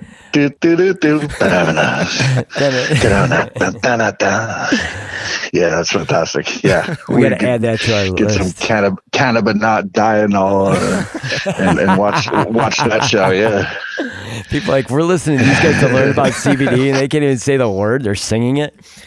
Yes, that's correct, because we are all just normal people who pull our pants on one leg at a time, and we want to have the cannabis in our system because it's supposed to be there. That's why Jack just said it's in your system the longest, because your body wants it. When you exercise, it increases in your system during exercise because your body needs it and craves it because it knows it's going to use it for your recovery. This is like college level stuff. There needs to be a class at MSU. Yeah, why isn't it being taught? Right. Yes. Yeah, I agree. Why isn't that being taught in college? Or at least discuss the history. Might be, Yeah, how about a history Sure. of the plant, and then you can just educate everybody on how it was actually used in the world, in all civilization, and then fast forward to the U.S., and then all of a sudden, all these people at college be like, really? They just took it all the hundreds and thousands of years it's been used for such positive things, but yet 1942 or whatever it was, they took it away from us, and for not telling us why. I mean, it's nuts. Yeah, it's nuts on a country that was founded on freedom and liberty, to restrict the liberty and freedom of so many over a plant that actually benefits people. It's hard to explain. And all the goods that came over from Europe and Africa and every other place that came over to make North America what it is, they were all on hemp ships, by the way, everybody. They were all ships made of hemp, every piece of those ships. Wow. Yes. Yeah, I knew the sails, a lot of the sails and the rope for sure. Yeah, and the timber too, because the timber helped to reduce the absorption of moisture from the ocean and the salt and everything. So the timbers of all of Christopher Columbus's ships was all hemp. But a couple other things about hemp I want to put out there. That. Yep. We talked earlier about hemp restoring unhealthy soil. There are several websites you can go to look that up for yourself. Hemp oil is good for you. For people looking to reduce bad cholesterol levels, neutralize free radicals, and improve nervous system function, the abundance of nutrients found in hemp oil can help. It's packed with antioxidants, vitamins, and minerals, including magnesium, calcium, vitamin E, and carotene. When it comes to oils, hemp oil also has the highest level of polyunsaturated fats, healthy fats at 80%, with flaxseed oil coming in second. How much more do we have to teach people about this, Jack? A lot. I think that, we're all still learning, no matter who the people who are the experts in the industry, are learning every day, so if you feel like you got it all figured out, you don't, there's always something to learn with this plant, and the information is just pouring in now. And lucky for us, it's all good. It's like I'm one of the rare people in the industry that will openly admit that I was skeptical of the whole concept of medical marijuana. Years ago, it was just kind of like, what did we know? It was like glaucoma, or like, it helps with your eyes maybe, or your appetite if you had cancer. That was the best case scenario of how cannabis could help you 20 years ago, but now look at all the ways that cannabis is helping people medically. I mean, I don't think that we could have ever predicted that it'd be killing cancer and epilepsy and lupus. And, there's so many different ways that people are suffering that people are finding benefit with this, like I said, fibromyalgia and leaps and bounds, anxiety, and I was always a believer in the plant, and I always believed that people should have the freedom to choose it. But it's like, come on, there's really medical benefit. Give me a break. It's just like stoners want to get stoned. But no, I'll freely admit I was wrong. There was an astronomical amount of medical benefits to this plant, and I think we're just at the tip of the iceberg now. I'm glad to hear you said you're because you're a cannabis user but a skeptic, and I actually always thought until recently, in the last year and a half when I really diagnosed myself with my doctor, I thought that really cannabis, the way I looked at it for myself, THC, marijuana, me smoking it, was like my one vice where, all right, if something medically is bad because I'm using this, then so be it, because I feel like there was so many positive effects on me. But now I'm realizing that the things that I was worried about that it could have been causing me have no negative effects on me. My it was actually the opposite. The opposite. So now the only thing I was worried about was saying, okay, it's a vice and I'm accepting it because I know how much good it's done in my life. Now I'm realizing full circle, it's everything that's worked for me in a positive way. And now I get to tell people about it and sit on my soapbox a little bit and be like, you were wrong. I want that incredulous look off your face. And not that I want to say that it'd be like that to people, but I'm so sick of that incredulous look out there. And I know you see it and have seen it. You know the look, right? Of course. Yeah. People think they're better than you because you're a cannabis consumer. And it's just, it shouldn't even be part of the equation. Like, don't judge me over something like this. It's just ridiculous to think that somehow this influences the content of my character is absurd. I had a lawyer a couple weeks ago out at a bar. I introduced myself to everybody. I'm just out hanging out. And he tapped me on the shoulder like I was his little son. Good luck with your little podcast. Like, oh, thank you, sir. I appreciate very kind of you. Thank you for your blessing. Yeah, thank you. Do you want to pat me on the head too? Because I'm going to end up being right. And I hope nobody in your family gets cancer. And I hope if anybody does, they find cannabis in time to help reduce the effects of it or maybe help get rid of it. I mean, if you go to the Parkinson's website, it tells you medical marijuana is one of the best things to help with the effects of Parkinson's. I mean, so many places now. Yeah, that's one of the most interesting parts of a lot of this research that's coming in now is the things that you would think maybe, cannabis wouldn't be good for that. It actually is. So it's like there was always a lot of concerns that cannabis would be bad for your lungs because you smoke strong cannabis. You see people coughing and having a hard time. We've all seen people just choke their brains out smoking marijuana before. And it's actually good for your lungs. Like it's supposedly fantastic for your lungs, which I would have never believed is amazing. I want to interject with this because I was on a plane with a woman flying back from Chicago. She works in the medical industry, and what she does is she goes into different companies that are in the medical industry and make sure they're doing all their paperwork correct and matching all the protocol for the state and federal standards, right? So she's that girl who goes in to make sure your office is doing everything right. So do what she said to me when I told her about my podcast. She goes, people are so confused about how marijuana affects your lungs compared to anything else. Right. To validate your point. Misinformation. And I do understand why people would feel that way because, on the surface, it seems like your body's rejecting it. But I think in reality is you're actually getting the poisons and stuff out of your lungs and the end result is your lungs are more healthy. Which is a little strange, but you think about it, it makes sense. The other one is your brain. People think that it would decrease brain function. That's stereotype of the stupid stoner, Yeah. and just, and in reality, you have a much more healthy brain. It's fighting plaque, the plaque. You're talking about Alzheimer's and stuff like that. They're caused by plaque building up on your brain.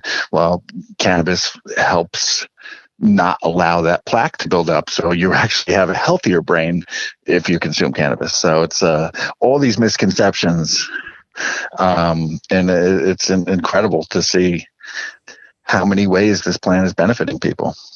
I love the reference, a study that I looked up in one of my first episodes where it says the hypothalamus, and I was trying to find a study anti-cannabis, similar to what you've done, try to play the part of devil's advocate. And it says, usage of cannabis shrinks your hypothalamus, but when they used to think that was a bad thing, now it's a good thing because it actually increases your memory. So it basically cleans up the hypothalamus, shrinks it to where it should be, and increases your memory by using cannabis regularly. I love this stuff. So did you see there was an announcement yesterday about the Farm Bill, and have you watched this? I'm sure you have with High Road TV. Did you guys see yesterday there was a little bit of movement on this nationally? I did not see what's going on with the Farm Bill because I was driving back from South Carolina yesterday. I literally drove yesterday at 3 p.m. from South Carolina and got back to New York at 3 a.m. So, and then I have to be back to work tonight in Manhattan at 2 a.m. So tell people what you know about the U.S. Farm Bill. You know what's going on with the Farm Bill, right? Yeah.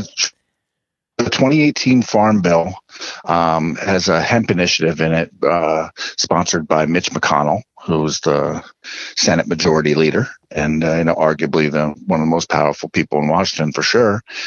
He's out of Kentucky. Kentucky's a big hemp state, so he wants them to be able to grow more hemp and have interstate commerce and relieve the restrictions on the plant, and it's been held up, but it sounds like it's going to get done. The Democrats are behind it, and there's enough Republicans behind it to make it happen. So we'll see what happens. Lots of times these things get hijacked by something else that's written into the bill, whether it's food stamps or like some side issue all of a sudden holds up the whole thing. So it's hard to say when it'll go through, but everybody that I talk to says that it's going to happen, and it'll probably open floodgates. Like, it'll be a significant thing for the hemp industry. It'll be great for CBD, and it'll be great for people in general to get good CBD products into their bodies to help them be more healthy.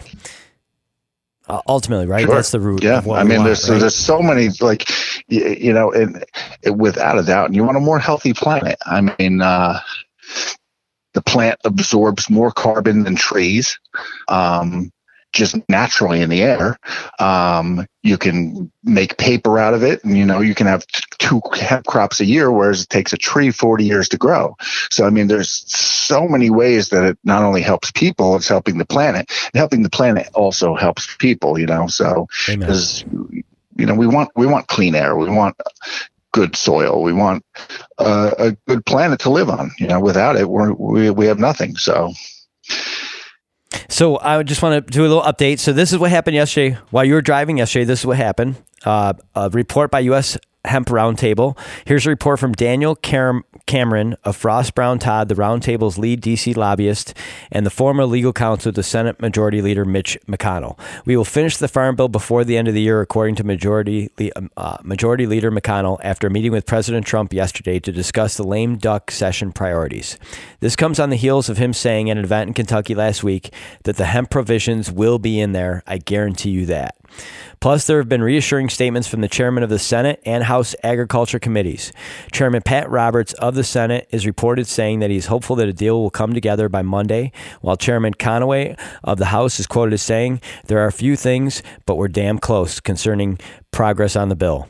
The commentary from the chairman and the majority leader are encouraging. Everyone appears to want to pass the bill before going home for the holidays and the conclusion of the 115th Congress, and for good reason.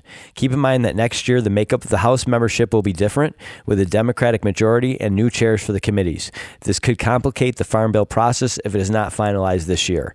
To avoid complexity, the better outcome of the majority of the members in the House and Senate is to get it done by the end of December. There are 12 days left on the legislative calendar, although that can be extended if necessary, which we know they have in the past. Next week could be pivotal, given that Chairman Roberts has indicated a deal could be forthcoming on Monday. As always, we will keep you posted with relevant information. Bang your legislators, everybody who wants this. We need this. This is basically going to prove people to be able to grow industrial hemp more widespread across the country. You'll take the federal laws out of it, and then things like this can happen again. How about this? All school books were made from hemp or flax paper until the 1880s. It was legal to pay taxes with hemp in America from 1631 until the early 1800s. Did you know that, Jack? Yeah, I did know that, actually. That's amazing. I get a picture of the old tax man and some guy rolling up in his horse and buggy with a big bale of hemp behind there and paying his taxes. It's just that visual image to me is amazing.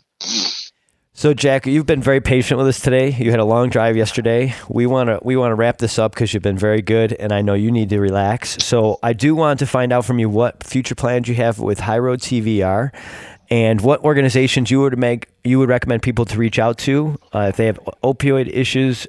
Anything else that you would like to give us as you send off at the end of this podcast, brother? Well, I told you about Sarah right in New York, Veterans Ananda, in Fulton, New York. That's a good place to start if you're in New York. She can point you in the right direction in a million different ways to get help. All throughout New England, the New England Veterans Alliance is a great one, NEVA, and they have a really great crew of guys that are all about helping veterans. Every penny that goes to them goes right back to veterans. Nobody takes any salary. Every dollar of anything that they do goes right back to veterans, and they'll teach you how to grow. They'll teach you how to use the plant, depending on if you have anxiety or pain or what you're dealing with. There's a million different strains and different ways that the plant can help you. So they can cut the learning curve down significantly. That's two great places to start. In Maryland, there's a group called the 22 Initiative that there's 22 veterans a day committing suicide right now. A lot of people don't know about that, and they're doing some great work with that. In DC, there's a activist called GI Mary Jane. She's fantastic and can help anybody in that area. Or they can reach out to me at High Road TV, Jack Chanel. Veterans Cannabis Collective in Rochester.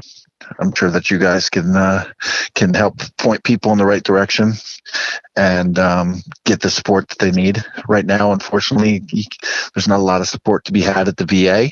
So soldiers do what they've been doing all along, pick each other up by the bootstraps, and your battle buddy is probably your best bet most of the time.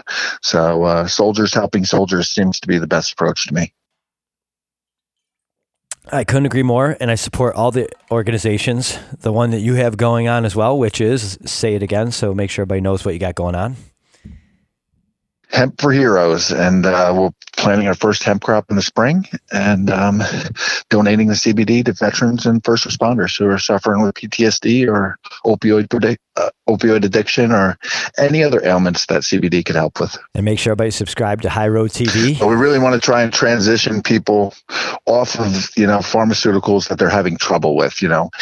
People don't come to us because they're taking medication that's going well. They're coming saying, I feel terrible. This isn't working for me. I'm at my last wit's end. I've tried everything. I need help, but I don't know what to do. So those are the people we're trying to help.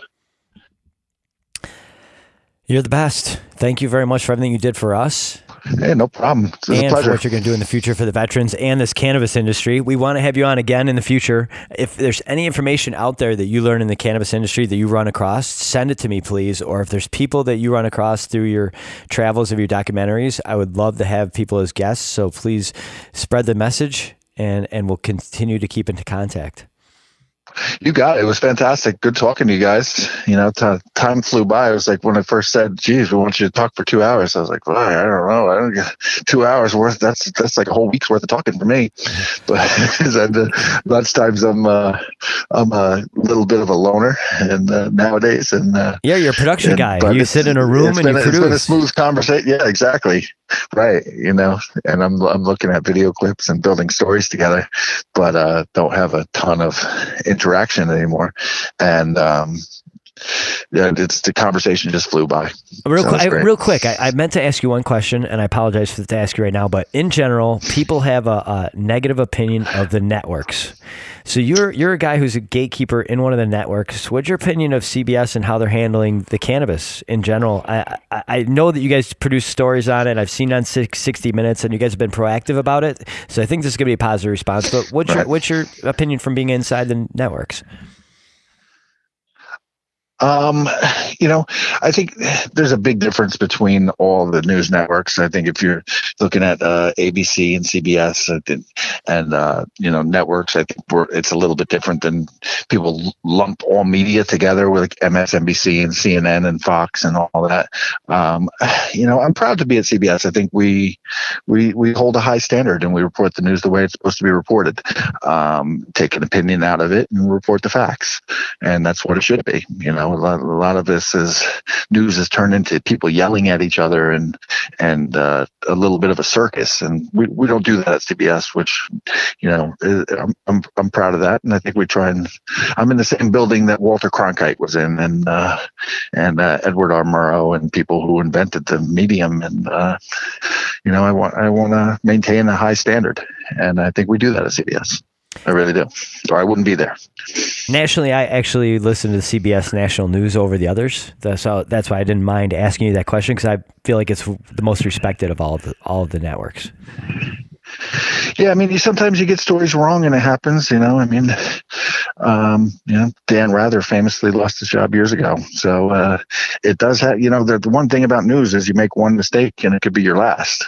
So you want to get it right. You know, and I think we do a good job of not rushing to judgment and just trying to report the facts as they are, as we know them.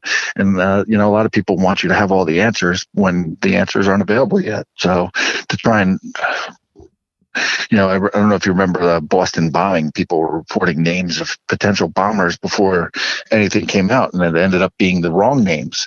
So it's like, you don't have to be first all the time. Get it right. You know what I mean? And it's been a good experience for me at CBS. You know, I mean, the news can be a little bit crazy if you watch it. It's there's not a lot of happy stories all the time, but they're necessary stories that need to be told lots of times, and I, you know, want to do it right and represent them properly. And I hold myself to a high standard. These people's lives that are out there on television, and you want to make sure you're representing them the proper way. And I try and do the same thing at High Road TV, is portray things as they are, you know, and so far it's been a great response.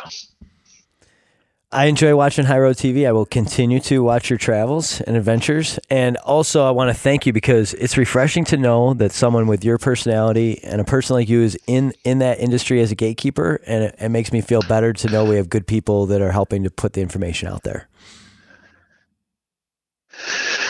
Yeah, man, you got one hippie in there for, and I don't know how much of a gatekeeper I am, but I am a voice of reason at the very least. Hey, you're in the room. I try to be. Yeah, you're in the room, so they got to listen to you. Yeah. All right, brother. Yeah, occasionally. That's all right. Hey, once in 100 is better than 0. No doubt.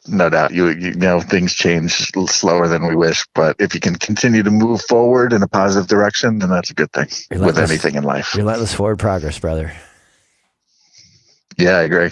Keep fighting forward. That's it. Jack Chinella, thank you very much from High Road TV, CBS, and everywhere else around New York and in the hemp industry. We look forward to crossing paths again, brother. Hey, Godspeed. Great talking to you guys. All right. Have a good one. Later. Now that was a great conversation. There was. I'm surprised you didn't let it go on and on and on. No, we cut it off. I know you cut it off, but you like to carry on the topic. Like when your son last week said, you tried to end this like 5 times now. Yeah. I'm surprised you didn't do that again. No, I have to learn my lessons. I'm not an idiot. I have to make sure I learn my lessons as well. That's good to know that you are capable of learning lessons. Yes, my family would probably disagree, but I do admit that I'm wrong often, and I like to learn. Right. And that's what we all should be. We should all be here to learn. Amen. I knew I was going to learn something from Jack being on today. It's like school. All right, a couple things. He mentioned early on how hemp farmers across this country are not looking at just hemp for the CBD. They're looking at it for other use as well. What did he say, 25,000 uses or something he mentioned? Which, when I heard that figure, I was like, what? But here's some other facts that Bob pulled up that I want to read out to people just to put in perspective about this hemp plant around this country. Refusing to grow hemp in America during the 17th and 18th centuries was against the law. I already read that earlier, but now I'm going to pick this up and say Benjamin Franklin owned one of the first paper mills in America, and it was processed hemp. Also, the War of 1812 was fought over hemp. Napoleon wanted to cut off Moscow's export to England, hemp. Emperor wears no clothes, Jack Hare story. For thousands of years, 90% of all ship sails, ropes were made from hemp. The word canvas comes from Middle English word cannabis, which comes from the Latin word cannabis, Webster's New World Dictionary. 80% of all textiles, fabrics, clothes, linens, drapes, bed sheets, etc. were made from hemp until the 1820s with the introduction of the cotton gin. The first Bibles, maps, charts, Betsy Ross's flag, first drafts of the Declaration of Independence and Constitution were made of hemp. So you got all these benefits, and there's just so many positives. And you're telling me that the United States is wagging the finger saying no, no, no? How about this? The same people who give me incredulous looks for wearing my Hempcat podcast sweatshirt anywhere. So let's say I wear it around Washington, D.C. and I get those looks. Ooh. Or let's say Philadelphia. I was in Philadelphia. Isn't that where their Declaration of Independence is? And in Philadelphia. Brotherly love, is that the same place? Yeah. Okay. So I'm walking around getting incredulous looks from people who are taking their kids to look at the Declaration of Independence, which is made of hemp, the same thing they're giving me a dirty look about. That's funny. That's there you go. and that's the way it is. People have no clue. All right, this is another episode. We got to Did we get to cannabis a little bit for you now, Bob? We got away from sports a little bit. We got away from seen any. Is it here? Yeah, well, that was earlier. Oh, all right. There was a nice sweet smelling earlier. But Bob, did we like getting back to cannabis a little bit? I loved it. Was this refreshing? Oh, yeah. Every week it's educational. It's been fun. So everybody, we hope you enjoyed Jack Chinella, High Road TV. Please subscribe. His subscriber base, I do not know why he has such low subscribers on that channel, but please boost him up, boost me up. Brian Lane ski videos on YouTube. Go to Jack Chinella. YouTube, High Road TV, HIGH Road, ROAD TV. Just subscribe. He has great short documentaries on stuff going on in the cannabis industry across this country, and he works for a network, which means he sees a lot of information coming off across his desk, which means when he picks his documentaries for the High Road TV, they're based on some good information. So please watch him, listen to the Hempletic podcast, and also we have the website up for those who want to check it out or contact us, hemphletics.com. That's hemphletics.com. Their episodes are there as well. I prefer you listen to them on iTunes and Podbean and wherever else you listen to them. But you can also listen to them on the website. But you can also contact us. We're looking for future guests in and out of the industry. And just for anybody to reach out to give us information on what you'd like to learn in future episodes. We appreciate all of you listening. Have a wonderful week. And we'll talk to you next Friday. Bye-bye. Bye-bye.